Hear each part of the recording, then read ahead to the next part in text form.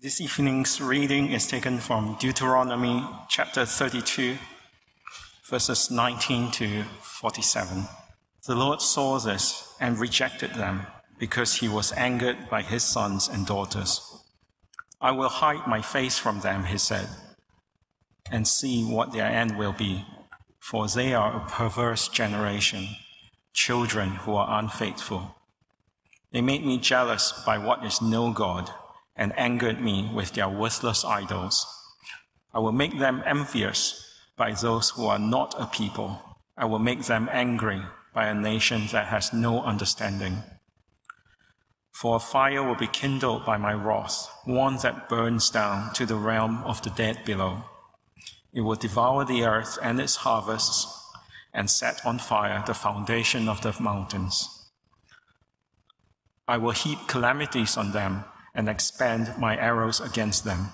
I will send wasting famine against them, consuming pestilence and deadly plague.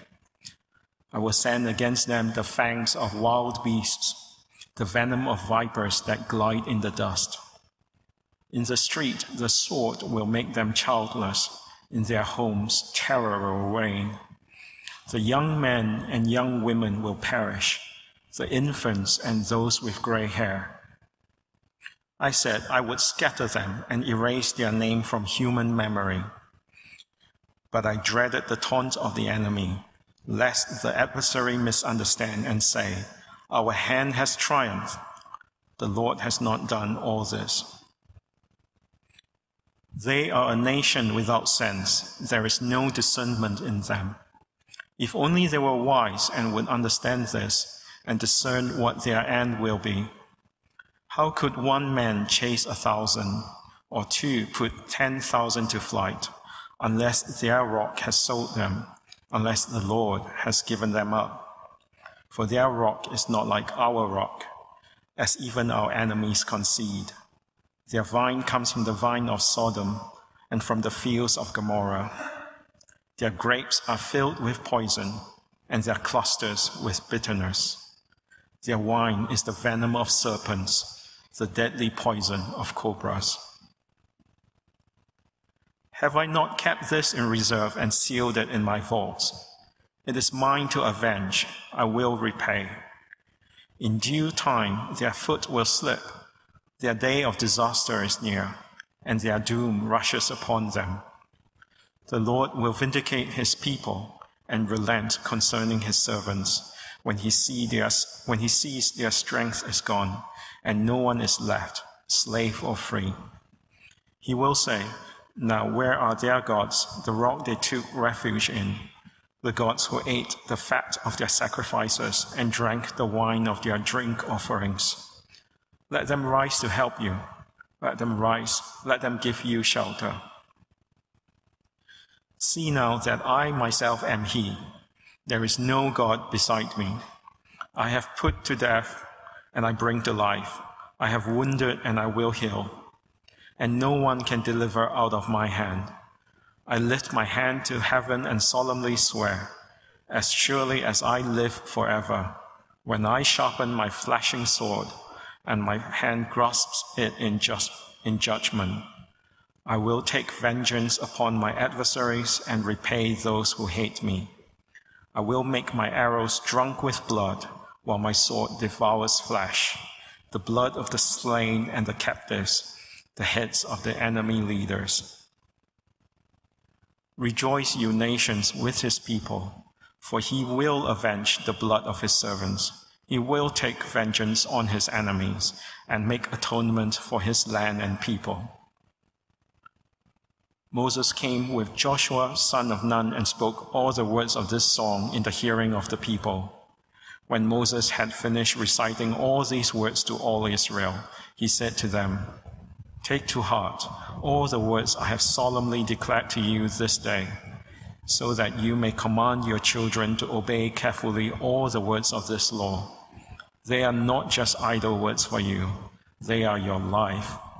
By them you will live long in the land you are crossing the Jordan to possess. This is God's word. Were you engrossed or a bit intimidated by the reading? It's quite a reading, isn't it? Let's pray that we understand it rightly together. Our great God and Father, thank you for each and every word that you give us in the scriptures, and there are some that we delight to read and celebrate, and there are some that cause us to pause. And Father, as we come to a passage which arrests us really, it's shocking in some of its language, would we understand it rightly, understand rightly what it means? But above all, would it lead us to a thankfulness for the work of the Lord Jesus in enduring many of these curses in our place? We pray it in his name. Amen. So let me have my welcome then. My name is Matt, if we've not met, and welcome if you're at home. Now, last week we began looking just a couple of weeks in Deuteronomy 32, and we said it's a song with many words, etc., etc. But it's a song about ingratitude. And how bad do you think ingratitude is? I mean, we're coming up to Christmas. No doubt you'll be given something by way of present, and it'll be the last thing that you desire. And your face may well reveal some ingratitude. How bad is it? Well, I guess it depends how much you've been given and who it is. But here's one take on ingratitude. Someone gave me this in the week. In Gulliver's Travels, bound to be on the telly at some point over Christmas, Jonathan Swift, obviously the writer, gives us his opinion of ingratitude, because when Gulliver is in Lilliput, here is one of the laws of the Lilliputians. So he writes, ingratitude is reckoned among them, the Lilliputians. And there is Gulliver with all the smalls. It's reckoned among them a capital crime. For they reason that whoever makes ill return to his benefactors must needs be a common enemy to the rest of mankind, and therefore such a man is not fit to live. Wow. Ingratitude, you see what he's saying? Ingratitude, it's so bad because, I mean, if you don't give anything back to someone who's been very generous to you, well, how nasty are you going to be to Joe Average, who doesn't actually do anything for you? And so in the land of Lilliput, it was a capital crime. Now, I don't know what you make of that, apart from clearly at some point in his life, Jonathan Swift had been very generous to some people and they'd not repaid him, and he was pretty miffed about it and he wanted them to know. I think he's having a dig probably at some of his friends along the way. But that bad? Deuteronomy 32 is a song of ingratitude and God's response. It's sort of a song with 5 verses and a chorus, sort of. So we said last time, we didn't have it read again tonight, but really verses 4 to 5 are the chorus. Here's the heart of the song. God, he is the rock. His works are perfect and all his ways are just. A faithful God who does no wrong, upright and just is he. That's God. They, humanity, are corrupt and not his children. To their shame, they're a warped and crooked generation. He is faithful. People are faithless.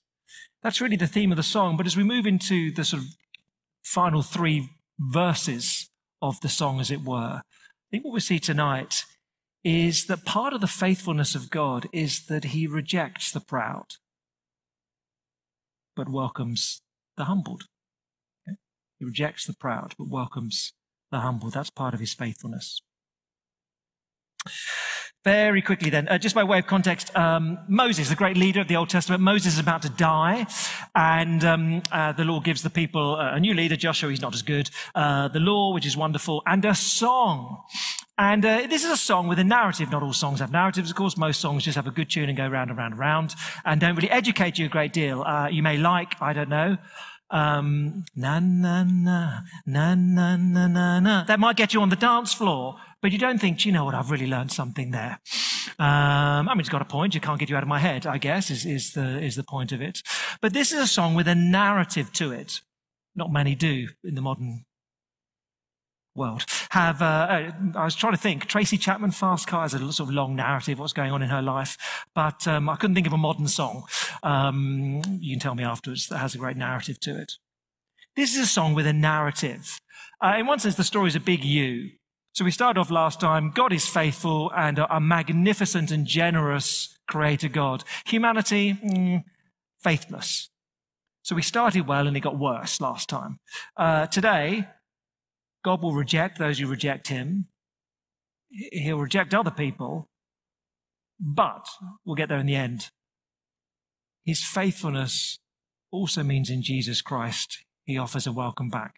So just by way of encouragement, last week it started well and got bad. This week it starts bad and gets good at the end. All right, just so you know, that's how this song works. We'll look at it under the three main headings, because there's sort of God's people, then there are those who beat up God's people, and then there's God himself. So we'll look at it like this. He rejects his people who desert him, 19 to 25. Then he rejects no people, that's the invading army, who are proud, 26 to 35. And he atones for his people who are humbled, which is the last chunk. Don't worry, we'll work through it. First then, here's the faithful God's response to a faithless people. Verses 19 to 25, he rejects his people who desert him. Now, the big idea of the section, really, verses 19 to 25, is that the punishment fits the crime. They reject God, he rejects them. So I've tried to put it in a little table. That's interesting. There we go. Here it is. So we've had it. Verse 18, God's people Israel, they desert the rock, so he rejects them. Verse 19, they make him jealous and angry, he'll make them jealous and angry. They followed no God, they'll be ruled by no people. That is, some other country will come and invade them and steal all their land. They were foolish, they'll be ruled by a foolish nation. Foolish nation. The punishment fits the crime. You reject the Lord, he'll say, okay, I walk away from you. So if you were here last time, all that God provides, and he is a very generous giving God. So the picture, particularly in verses 13 and 14, he just gives them food and food and food and food and food. But they say, we don't want you. He says, but if you don't want me, you don't get all the food. That's why they'll end up, verse 24, with a wasting famine. He's the source of everything. You walk away from him, you walk away from all that is good.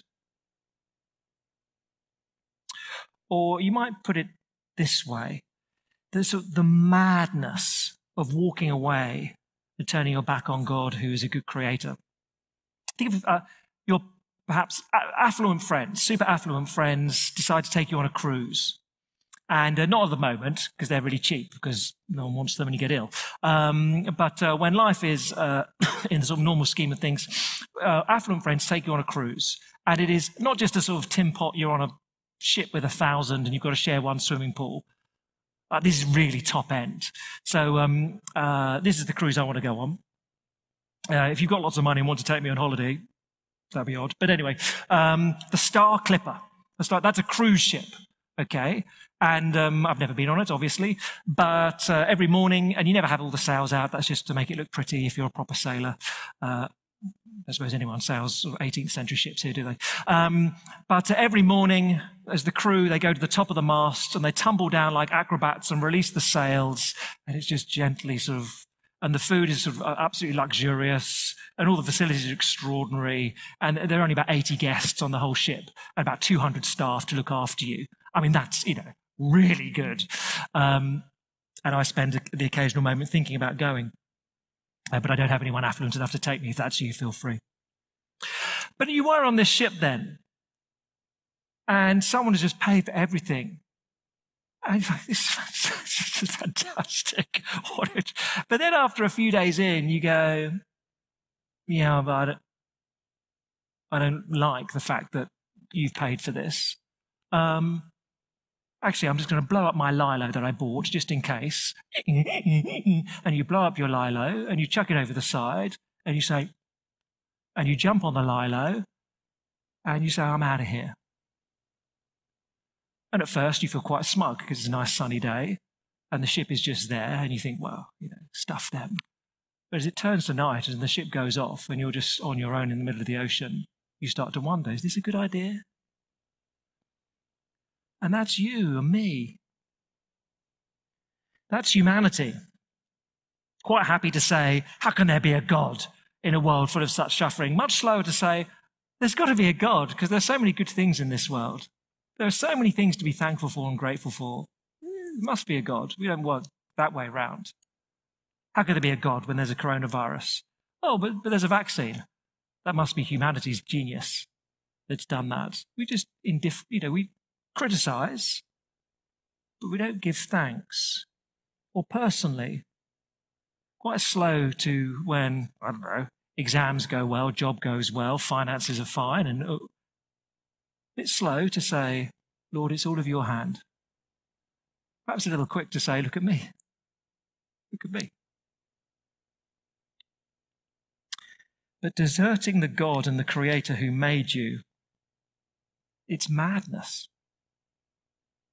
He's the source of all that you have that is good. And you might be fine for a while as you drift away. I've got plenty of food in my tummy. But as the hours tick by and the days tick by, you'll start to think, this is madness.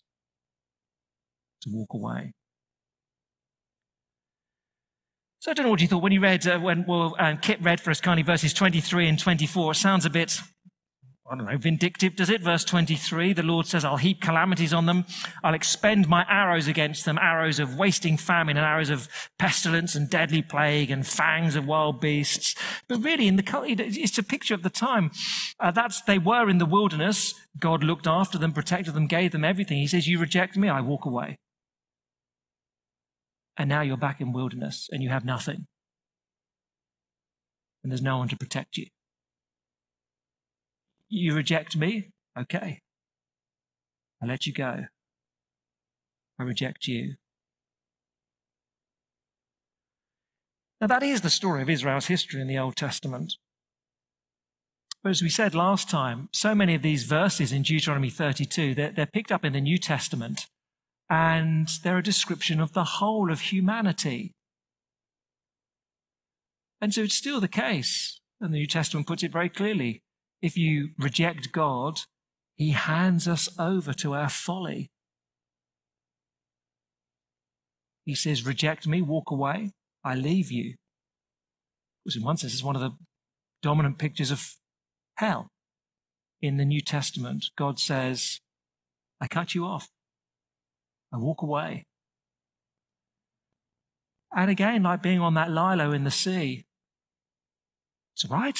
I mean, here and now, we could say, well, I say there's no God and it's fine. Yeah, you're still experiencing his goodness. But a couple of days on the lilo in the sea, when you're hungry, when you're thirsty, it gets dark, and the waves get up, and you're scared, and you're alone. And God says, you reject me and I'll desert you for eternity. He rejects his people who desert. And he does that still today, eternally. More briefly, verses 26 to 35 are a bit different. So that happened in Israel's history. They were invaded and therefore, suffered greatly when they rejected the Lord. But what about those who come in, this no nation? Doesn't even get a name. They're so unimportant, really. But what happens when they take over and they become proud? Well, he rejects them too. So verse 26, God is speaking at this point. He said, I'll scatter them and erase them, that is Israel, from human memory. But, hold on, but I dreaded the taunt of the enemy, lest the adversary misunderstand and say, our hand has triumphed. The Lord has not done this. All that's happened here, we have achieved. There is no God. We have achieved it. Pride. The same pride that led Israel to say, we don't need God, leads this other nation to say, this has nothing to do with God. Verse 28, they're a nation without sense. There's no discernment in them. If only they were wise, they'd understand this. What they should say, verse 30, how could one man chase 1,000 or put 10,000 to flight unless their rock had sold them? How have we beaten Israel? Because they had God on their side. They should say, well, this is all God's doing. But what they do say is, our hand has achieved this, is what they say. And so they meet the same fate as Israel, this pagan nation. Verse 34, have I not kept this in reserve and sealed it in my vaults? It's mine to avenge, I'll repay in due time. Their foot will slip. Well, it may take a long time. People may say for a long time, the whole of their lives, my arm has achieved everything I've got here, and there is no God. But eventually, he'll get due recognition. But if you saw earlier in this year, Jocelyn Bell Burnell, I think you have to be a physicist to really love her. But anyway, in 1967, she discovered pulsar stars. Anyone know what they are? Yeah, the physicists are going, because apparently they're one of the most significant scientific discoveries of the 20th century. And if you read English at university, that probably passed you by like it passed me by. But they're very, very, very significant in scientific terms. Anyway, in 1967, Jocelyn Bell Burnell discovered them. Extraordinary. And because she discovered them, her supervisor got the Nobel Prize, and another man in her lab got the Nobel Prize, and she got nothing because it was 1967. And that's just sort of what happened in those days. 50 years later, she's finally received the recognition that she's due. So she is now Dame Jocelyn Bell Burnell. She was given a physics prize of $3 million last year. That's more than any of you got as students, wasn't it? Just around the corner, the Royal Society now has taken down one of the old buffers and put her portrait as the sort of premium one right on top of the stairs as you enter the Royal Society. So belatedly, she's got the recognition due, or others have taken the credit for her work in a far more significant way. The Lord is saying, verses 34 and 35, people may say, my arm has achieved this, and there is no God, and I'm not giving thanks to him. But there will come a point where he says, no, recognition is due to me. And if you reject me, I reject you. And if you proudly claim you've achieved all things, I'm afraid it's the same fate.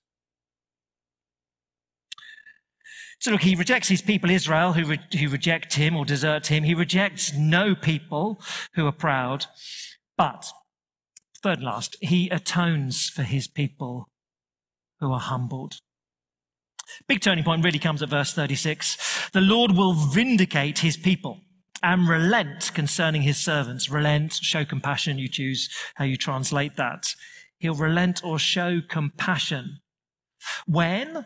Well, he does this when he sees, verse 36, when he sees their strength is gone and no one's left, slave or free. He does it when people reach the end of their limits and they say, we've got no hope but God. I've got no strength but God. I've got nowhere to turn but God. Then he says, you're in your right mind now. Sanity has been restored to you. Or to put it in other terms, when people realize verse 39, they see the truth of verse 39, God says, I myself am he. There is no God besides me. I put to death, I bring to life. I've wounded, I will heal. No one can deliver out of my hand. There's no one to compare with me. When people come to their right minds and say, yeah, that's God, isn't it? And I need to acknowledge him. Then he has compassion. Again, we may have felt, instinctively when this was read, verses 40 to 41, they seem a little brutal. God says, I lift my hand to heaven and solemnly swear, as surely as I'll live forever.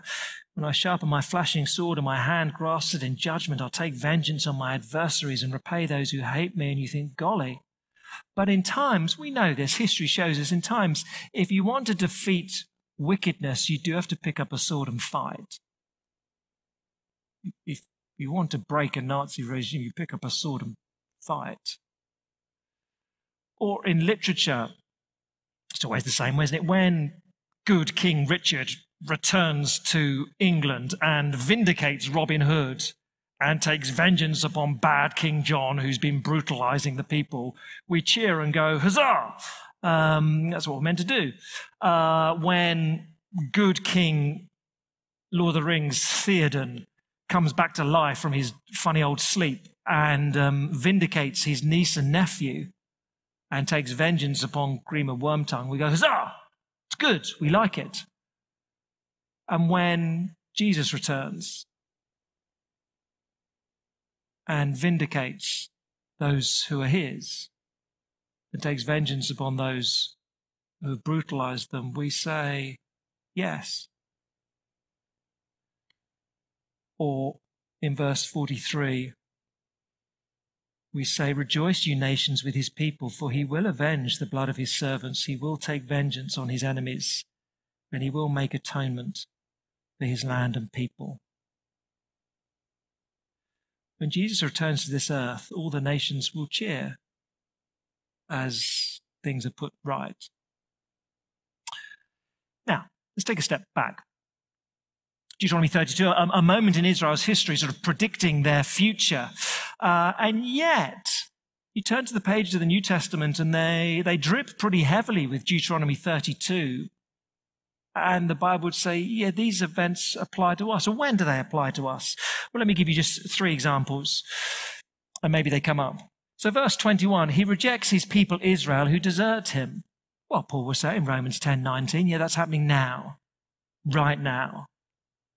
As people from every different ethnicity and nation become Christians, Israelites look on and say, well, we were meant to be God's people, and they're jealous. Some will become Christians amongst them too. Yeah, that's happening now.